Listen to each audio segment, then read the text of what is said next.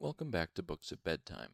I'm Tyler, and I have been gone a while. A lot of things shifted in my life all at once, and my schedule no longer um, allowed me to keep recording these daily.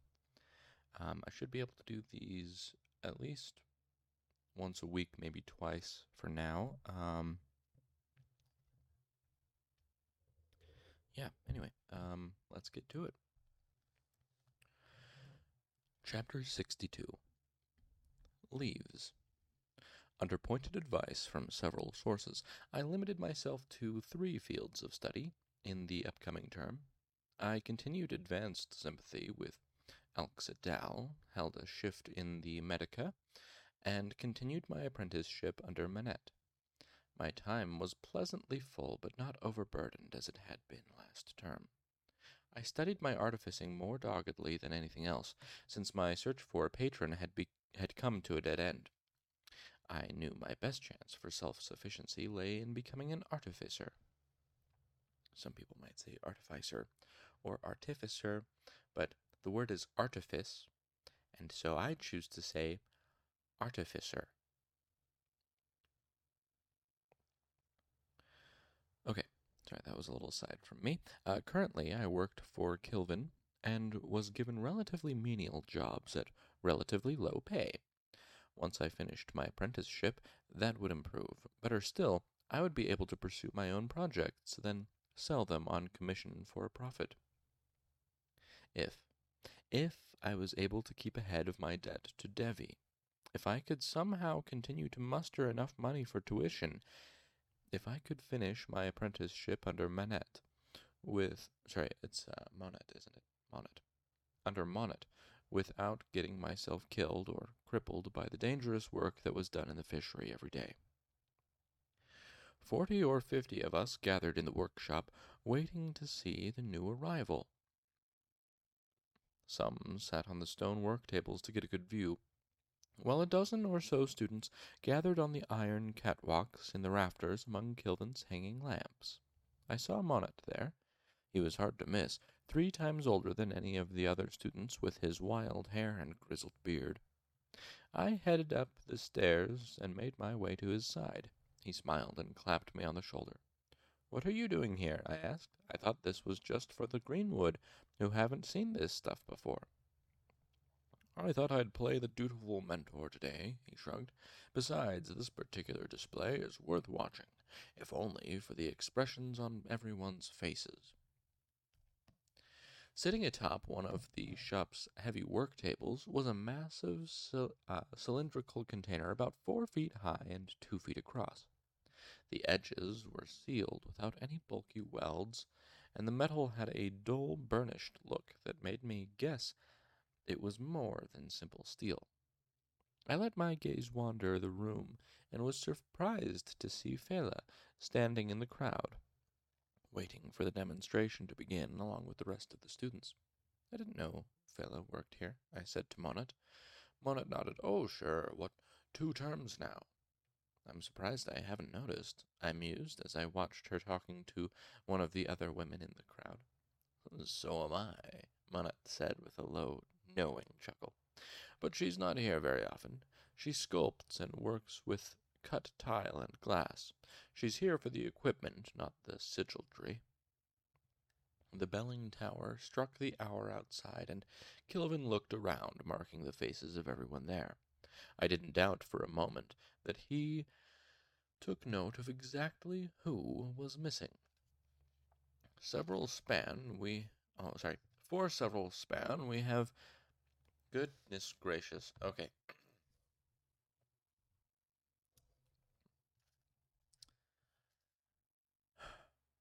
I didn't doubt for a moment that he took note of exactly who was missing. For several span, we will have in this... I can English, guys. "For several span we will have this in the shop," he said simply, gesturing to the metal container that stood nearby. "Nearly 10 gallons of a volatile transporting agent, regim ignol neratum. He's the only one who calls it that, Mona said softly. It's bone tar. Bone tar? He nodded. It's caustic. Spill it on your arm and it'll eat through to the bone in about 10 seconds. While everyone watched, Kelvin donned a thick leather glove and decanted about an ounce of dark liquid from the metal canister into a glass vial. It is important to chill the vial prior to decanting, as the agent boils at room temperature. He quickly sealed off the vial and held it up for everyone to see. The pressure cap is also essential, as the liquid is extremely volatile. As a gas, it exhibits surface tension and viscosity, like mercury. It is heavier than air and does not dissipate. It coheres to itself. With no further preamble, Kilvin tossed the vial into a nearby firewell. There was a sharp, clear sound of breaking glass. From this height, I could see the firewell must have been cleaned out specially for this occasion. It was empty, just a shallow, circular pit of bare stone. It's a shame he's not more of a showman, Monet said softly to me.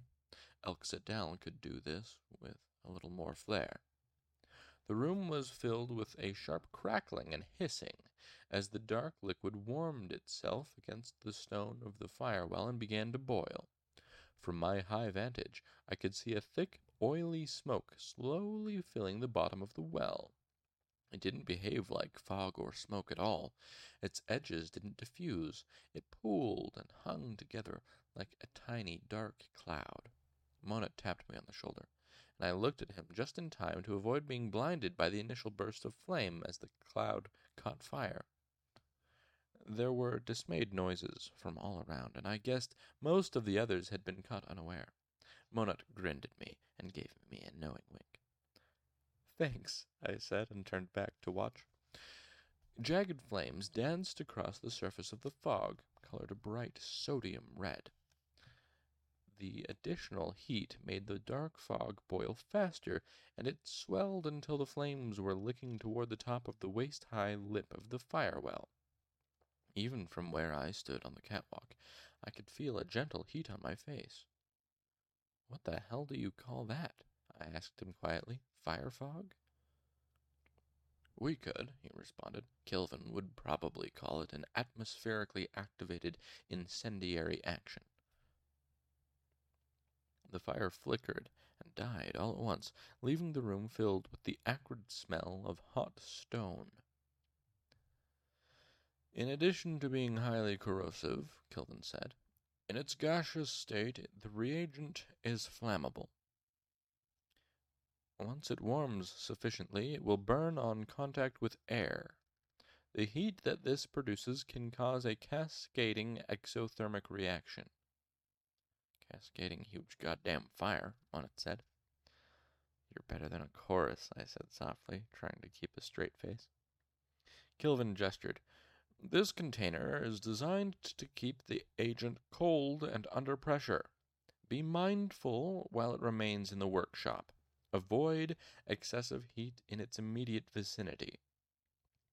With that, Kelvin turned and headed back into his office. "That's it?" I asked. Monet shrugged. "What else needs to be said?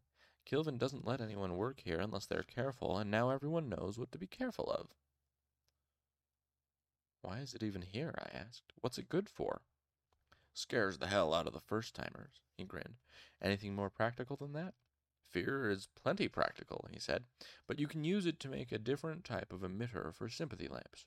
You get a bluish light instead of the ordinary red. A little easier on the eyes. Fetch outrageous prices." I looked down into the workshop, but couldn't see Fela anywhere in the milling bodies. I turned back to Monet. "Want to keep playing dutiful mentor and show me how?" He absently ran his hands through his wild hair and shrugged. "Sure." I was playing at Anchor's later that night when I caught the eye of a beautiful girl sitting at one of the crowded tables in back. She looked remarkably like Denna, but I knew that to be nothing more than my own fancy. I hoped to see her enough that I had been catching glimpses of her out of the corner of my eye for days. My second glance told me the truth. It was Denna, singing along with half the folk in Anchors to Drover's daughters. She saw I was looking in her direction and waved. Her appearance caught me so much by surprise that I completely forgot what my fingers were doing, and my song fell to pieces. Everyone laughed, and I took a grand bow to hide my embarrassment. They cheered and booed me in equal amounts for a minute or two, enjoying my failure more than they had the song itself. Such is human nature. I waited for the attention to drift away from me, then made my way casually to where Denna was sitting. She stood to greet me. "I had heard you were playing on this side of the river," she said, "but I can't imagine how you keep the job if you fall apart every time a girl gives you a wink." I felt myself flush a little. It doesn't happen that often. The winking or the falling apart?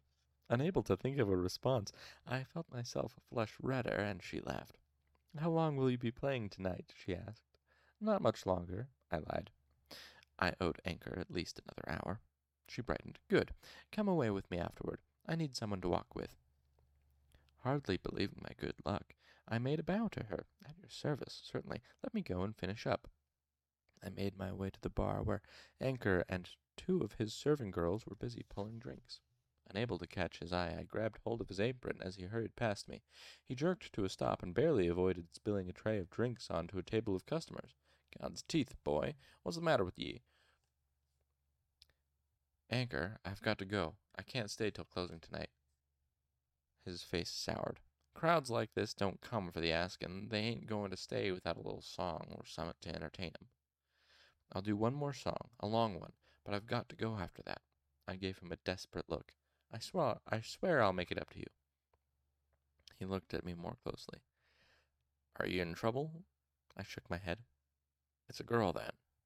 He turned his head at the sound of voices calling for more drinks, then waved me away briskly. "Fine, go, but mind you, make it good. Make it a good long song, and you'll owe me." I moved to the front of the room and clapped my hands for the room's attention. Once the room was moderately quiet, I began to play. By the time I struck the third chord, everyone knew what it was. Tinker Tanner, the oldest song in the world. I took my hands from the lute and began to clap. Soon everyone was pounding out the rhythm in unison, feet against the floor, mugs on tabletops. The sound was almost overwhelming, but it faded appropriately when I sang the first verse. Then I led the room in the chorus with everyone singing along. Some with their own words, some in their own keys. I moved to a nearby table as I finished my second verse and led the room in the chorus again. Then I gestured expectantly toward the table to sing a verse of their own. It took a couple of seconds for them to realize what I wanted, but the expectation of the whole room was enough to encourage one of the more tipsy students to shout out a verse of his own. It gained him thunderous applause and cheers. Then, as everyone sang in the chorus again, I moved to another table and did the same thing. Before too long, folk were taking initiative to sing out their own verses. When the chorus was over, I made my way to where Denna waited by the outer door, and together we slipped out into the early evening twilight. "That was cleverly done," she said, as we began to stroll away from the tavern. "How long do you think they'll keep it up?" "That will all depend on how quickly Anchor manages to pull down drinks." I came to a stop at the edge of the alley that ran between the back of Anchor's tavern and the bakery next door. "If you will excuse me a moment, I have to put my lute away." "In an alley?" she asked. "In my room." Stepping lightly, I moved quickly up the side of the building. Right foot rain barrel, left foot window ledge, left hand iron drain pipe, and I swung myself onto the lip of the first-story roof. I hopped across the alley to the roof of the bakery and smiled at her startled intake of breath. From there it was a short stroll upward, and I hopped back across to the second-story roof of Anchor's. Tripping the latch to my window, I reached through and set my lute lightly on my bed before heading back down the way I had come. "Does Anchor charge a penny every time you use his stairs?" she asked as I neared the ground. I stepped down from the rain barrel and brushed my hands against my pants. "I come and go at odd hours," I explained easily as I fell in step beside her. Am I correct in understanding that you are looking for a gentleman to walk with you tonight? A smile curved her lips as she looked sideways at me. Quite. That is unfortunate, I sighed. I am no gentleman. Her smile grew. I think that you are close enough. I would like to be closer. Then come walking with me. It would please me greatly. However, I slowed up my walk a bit, my smile fading into a more serious expression. What about Savoy? Her mouth made a line. He's staked a claim on me, then? Well, not as such, but there are certain protocols involved. A gentleman's agreement? She asked acidly. More like honor among thieves, if you will. She looked me in the eye. Kvothe, she said seriously. Steal me. I bowed and made a sweeping gesture toward the world. At your command. We continued our walk. The moon was shining, making the houses and shops around us seem washed and pale. How is Savoy? Anyway, I haven't seen him for a while. She waved a hand to dismiss the thought of him. I haven't either. Not for lack of trying on his part. My spirits rose a bit. Really? She rolled her eyes. Roses. I swear you men all have your romance from the same worn book. Flowers are a good thing, a sweet thing to give a lady, but it is always roses, always red, and always perfect hothouse blooms, when they can come by them. She turned to face me. When you see me, do you think of roses? I knew enough to shake my head, smiling. What, then, if not a rose? What do you see? Trapped, I looked her up and down once, as if trying to decide. Well, I said slowly, you'll have to forgive us men. You see, it's not an easy thing to pick a flower to fit a girl, if you'll excuse my expression. She grimaced. Pick a flower. Yes, I'll excuse it this time. The trouble is, when you gift a girl with flowers, your choice can be construed so many different ways. A man might give you a rose because he feels you are beautiful, or because he fancies the shade or shape or softness similar to your lips. Roses are expensive, and perhaps he wishes to show through a valuable gift that you are valuable to him.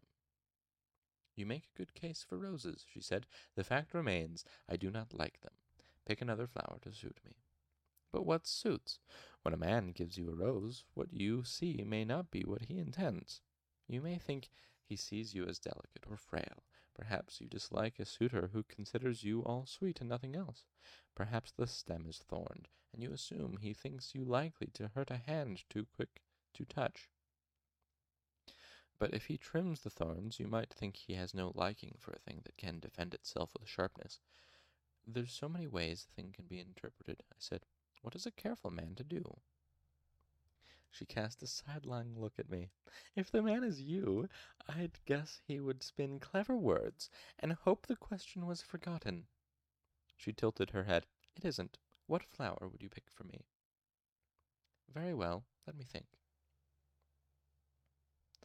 I turned to look at her, then away. Let's run down a list.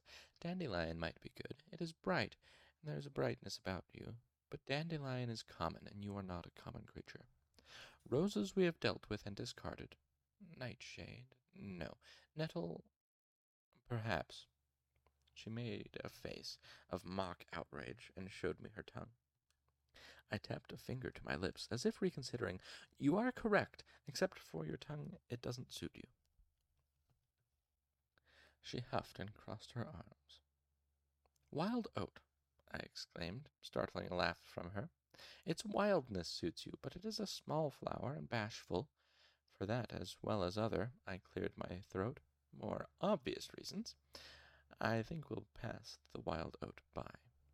Pity, she said. Daisy is a good one. I pulled ahead, not letting her distract me. Tall and slender, willing to grow by roadsides, a hearty flower, not too delicate. Daisy is self-reliant. I think it might suit you, but let us continue in our list.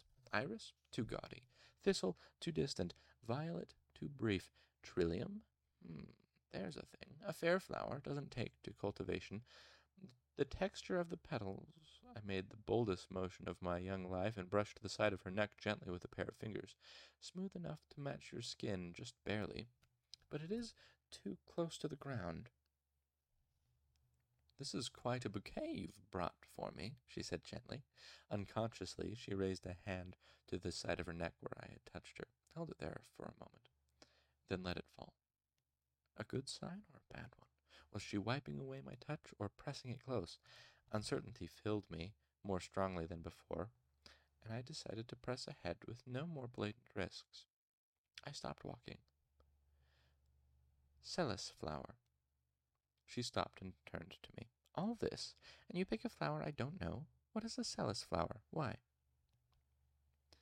It is a deep red flower that grows on a strong vine. Its leaves are dark and delicate.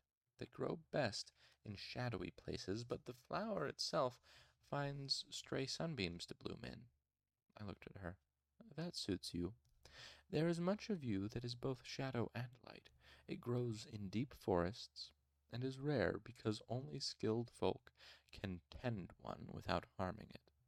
It has a wondrous smell, and is much sought and seldom found. I paused and made a point of examining her. Yes, since I am forced to pick, I would choose Celes. That's Selas. Celes. She looked at me, looked away. You think too much of me. I smiled. Perhaps you think too little of yourself. She caught a piece of my smile and shone it back at me. You were closer early in your list. Daisies, simple and sweet. Daisies are the way to win my heart. I will remember it. We started walking again. What flower would you bring me?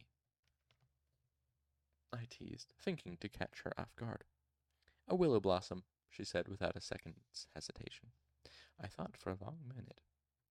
Do willows have blossoms? She looked up and to the side, thinking. I don't think so. A rare treat to be given one, then, I chuckled. Why a willow blossom? You remind me of a willow, she said easily. Strong, deep-rooted, and hidden. You move easily when the storm comes, but never farther than you wish. I lifted my hands as if fending off a blow. Cease these sweet words, I protested. You seek to bend me to your will, but it will not work. Your flattery is not to me but wind. She watched me for a moment, as if to make sure my tirade was complete. Beyond all other trees, she said, with a curl of a smile on her elegant mouth, the willow moves to the wind's desire. The stars told me 5 hours had passed, but it seemed hardly any time at all before we came to the oaken oar where she was staying in Imre. At the doorway there was a moment that lasted for an hour as I considered kissing her. I had been tempted by the thought a dozen times on the road as we talked. When we paused on Stonebridge to watch the river in the moonlight underneath a linden tree in one of Imre's parks. At those times I felt a tension building between us, something almost tangible, when she looked sideways at me with her secret smile, the tilt of her head, the way she almost faced me, made me think she must be hoping for me to do something. Put my arm around her, kiss her. How did one know? How could I be certain? I couldn't. So I resisted the pull of her. I did not want to presume too much, I did not want to presume too much, did not want to offend her or embarrass myself. What's more, Deoc's warning had made me uncertain. Perhaps what I felt was nothing more than Denna's natural charm, her charisma. Like all boys of my age, I was an idiot when it came to women. The difference between me and the others is that I was painfully aware of my ignorance, while others like Simon bumbled around, making asses of themselves with their clumsy courting. I could think of nothing worse than making some unwelcome advance toward Denna and having her laugh at the awkwardness of my attempt. I hate nothing more than doing things badly. So I made my goodbyes and watched her enter the side door of the oaken oar. I took a deep breath and could hardly keep from laughing or dancing about. I was so full of her, the smell of the wind through her hair, the sound of her voice, the way the moonlight cast shadows across her face. Then, slowly, my feet settled to the ground. Before I had taken 6 steps, I sagged like a sail when the wind fades. As I walked back through the town, past sleeping houses and dark inns, my mood swung from elation to doubt in the space of 3 brief breaths. I had ruined everything. All the things I had said, things that seemed so clever at the time, were in fact the worst things a fool could say. Even now she was inside, breathing a sigh of relief to finally be rid of me. But she had smiled, had laughed. She hadn't remembered our first meeting on the road from Tarbine.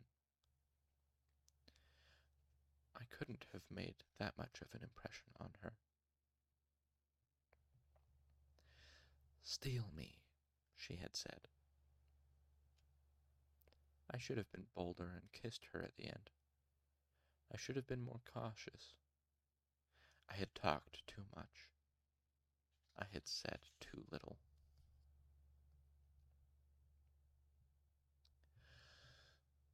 Oh boy. Well, Simon has one thing going for him. He's practicing. That's one thing that Kvothe is not doing. He's not practicing. And so he is not learning the lessons that Simon is learning.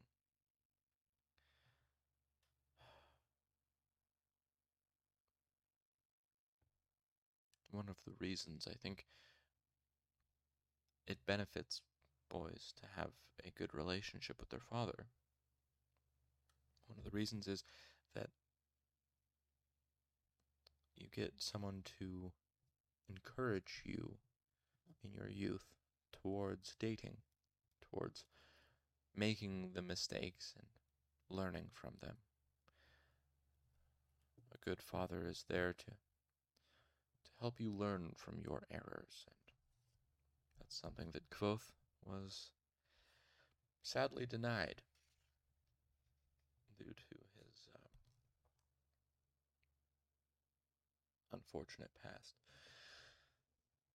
But a good father will encourage you as a young man to go and talk to women. He'll coach you in how to speak to women, how to treat them,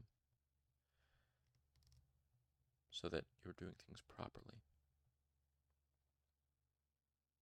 treating women correctly and as they should be treated, with respect. And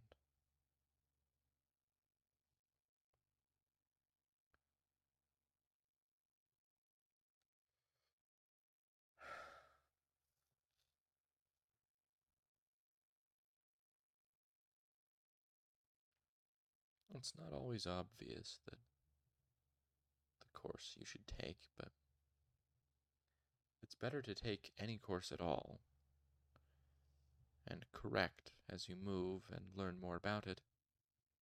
Jump to a different path once you realize the one you're on is not taking you where you wish, rather than to stand still and do nothing and go nowhere.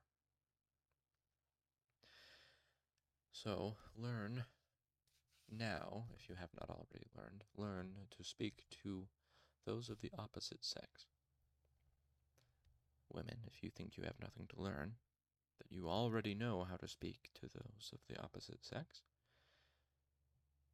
humor me. Try to learn what the other is looking for and what lands well. Not just what is passable, but what is actually good. You might be surprised and humbled to know how much you don't know, and how much skill you don't possess. There's a difference between simply accepting advances and actually putting yourself out for the opportunity to be rejected. All right, let's see. How long is this next chapter? Oh, by the way, um, the version of this book I'm reading is the 10th anniversary edition. It has bright red on the outside of the pages, and at the end of that chapter, there's a picture of Denna. I have to say, if this is accurate to Patrick's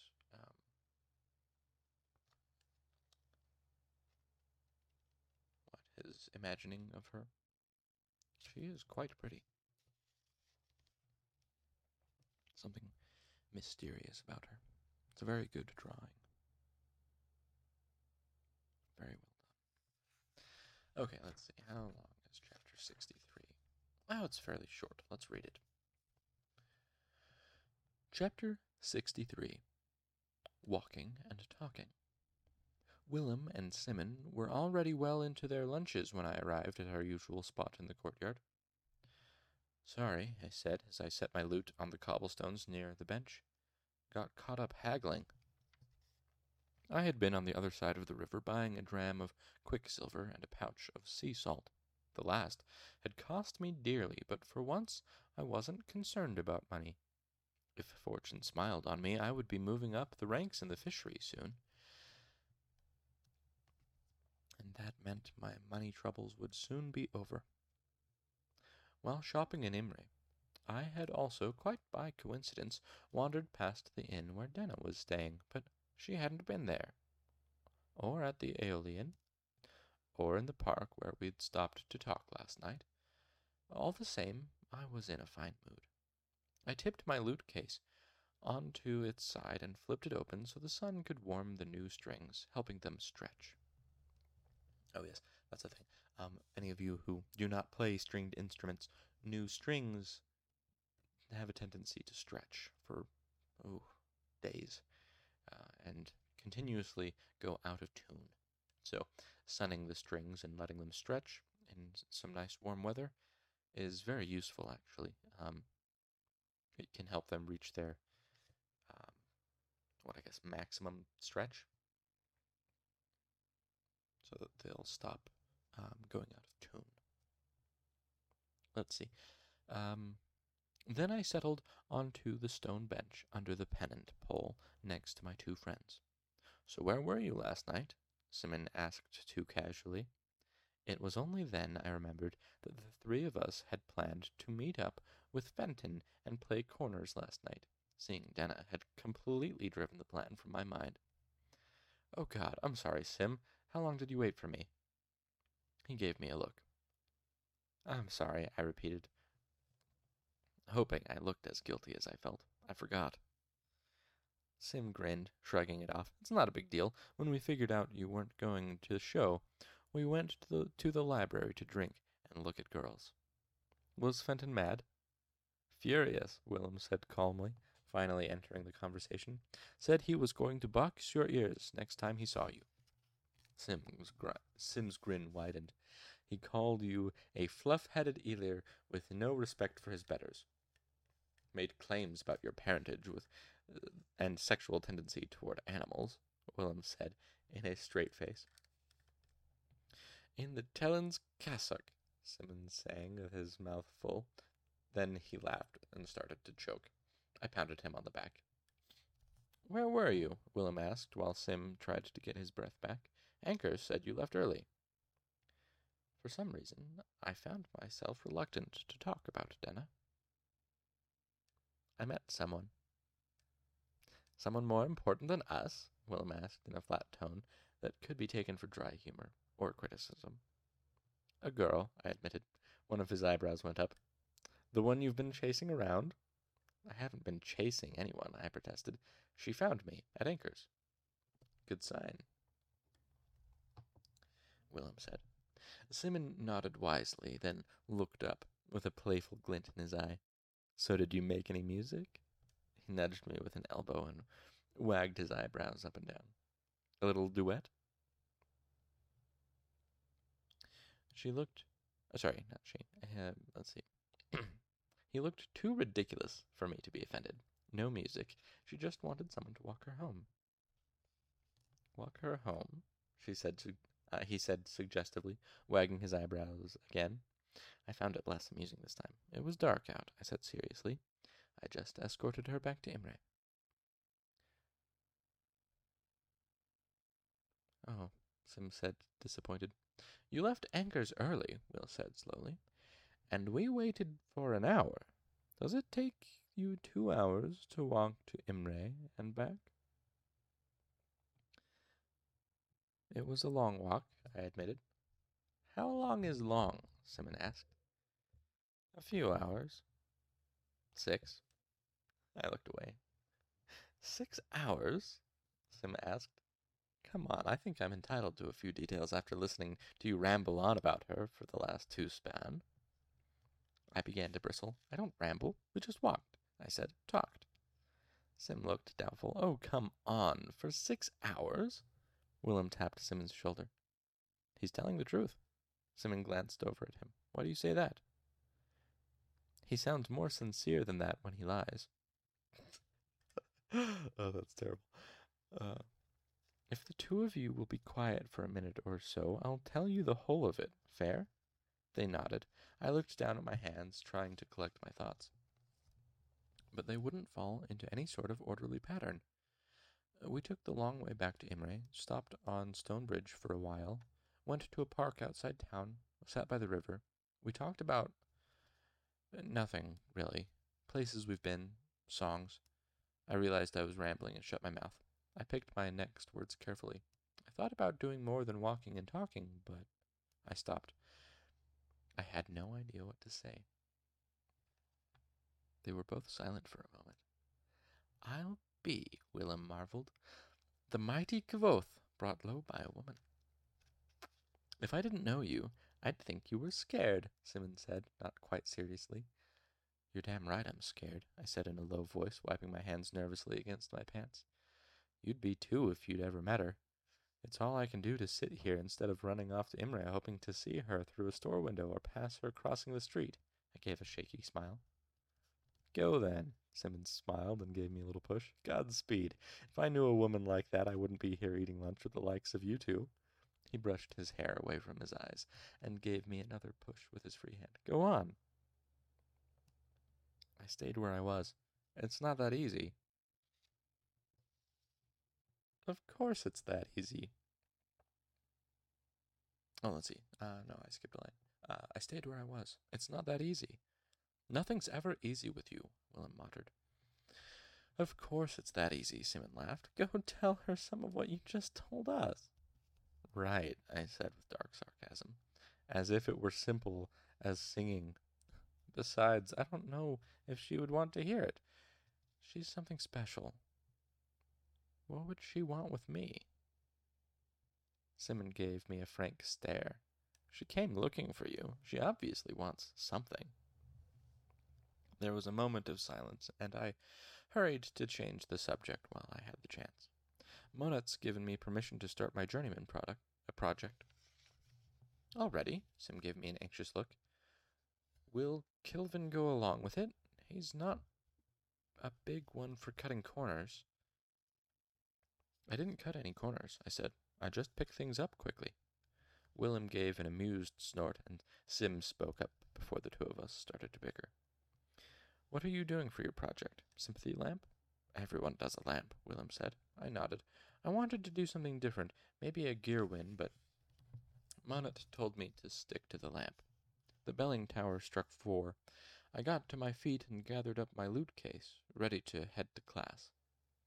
You should tell her, Simmons said. If you like a girl, you have to let her know. How's that working out for you so far? I said, irritated that Sim, of all people, would presume to give me relationship advice. Statistically speaking, how often has that strategy paid off in your vast experience? Willem made a point of looking elsewhere while Sim and I glared at each other. I looked away first, feeling guilty. Besides, there's nothing to tell, I muttered. I like spending time with her, and now I know where she's staying. That means I can find her when I go looking. As if you could just go find dinner. Huh. The presumption. Alright, well, I know it's my first one back in a while, but I'm going to call it there for tonight.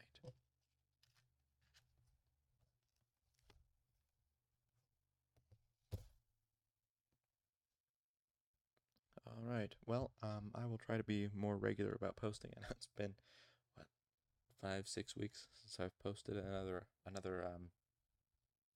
episode. I will try to do better and get these up more frequently. Yeah, let's see. Is there anything else? Any announcements I need to make?